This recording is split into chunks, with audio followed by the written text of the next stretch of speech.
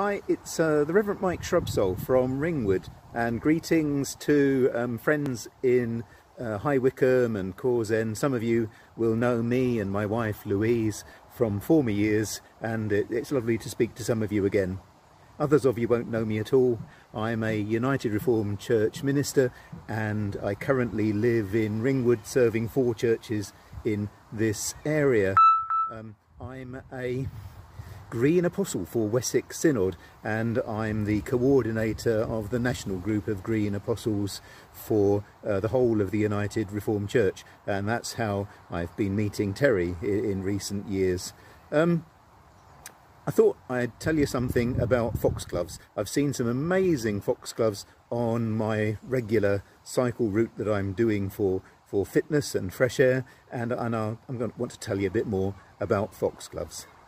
So I was out on my early morning cycle ride for exercise, and I have come across this wonderful lane of foxgloves. I'll show you a bit more in a minute. Let's just walk around and see if we can appreciate just how many foxgloves there are down this lane. It is really astonishingly good and makes a wonderful backdrop for what I'm going to talk about. Foxgloves, they're beautiful, and foxgloves, they are a good source of pollen and nectar for many different kinds of insects, and they're just a beautiful part of the British countryside. But many of you will know that foxgloves are quite poisonous. So the pro is they're good for wildlife and they're beautiful. The negative is they're poisonous. But then we come back to another pro. The poison is actually primarily a chemical called digitalis, and digitalis affects the human heart, which is why it's described as a poisonous plant. But if you extract that chemical digitalis and turn it into a medical grade drug, it can be used to treat a wide variety of different heart problems, and perhaps there are some of you who actually benefit from that right now. So, pros and cons amidst the beauty and the worry of these particular plants. So that's just one species, that's just the foxglove. But what about all the other species with which we are surrounded and with which we live in harmony? We live in a very complicated ecosystem, both in our localities and on a planetary-wide basis, that help us to discover the riches of the interconnectedness of all of life on planet Earth. And the story I can tell you about foxgloves gets repeated again and again and again.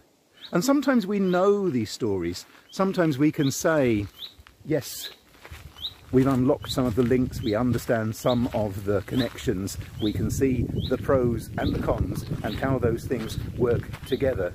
But to be frank, over and over again, we have no idea what the interconnections are. We have no idea about the pros and the cons. We can lament the loss of a species after it has become extinct, after it has become removed from a part of our ecosystem, and we discover perhaps belatedly how important it was. Let me give you a little example of a story of frogs in Australia. In the mountainous regions of Australia, there are steep valleys, and in those steep valleys there are small species of frog that can be, what the word is, endemic, restricted to just one little valley. And these particular frogs were known as being mouth breeders. In order to preserve their offspring, they would stop, the parent frogs would stop eating and would take the eggs and the tadpoles and the baby frogs into their mouth and hold them in brood pouches in their mouth, or even in their stomachs. And just as scientists were beginning to explore this, they said, look, if these animals can turn off their digestive systems,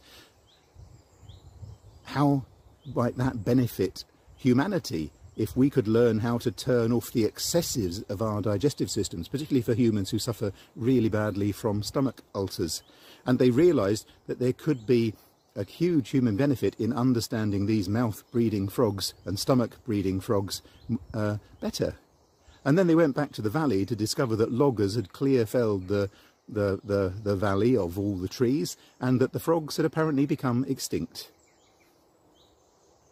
The loss for the potential of those of us who suffer from stomach ulcers was publicly mourned in scientific journals.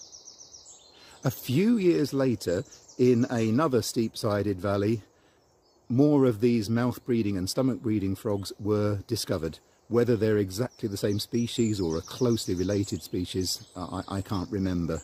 But the fact is that, again, the potential for discovering human benefit from a tiny, rare, overlooked and hardly known frog was being rediscovered.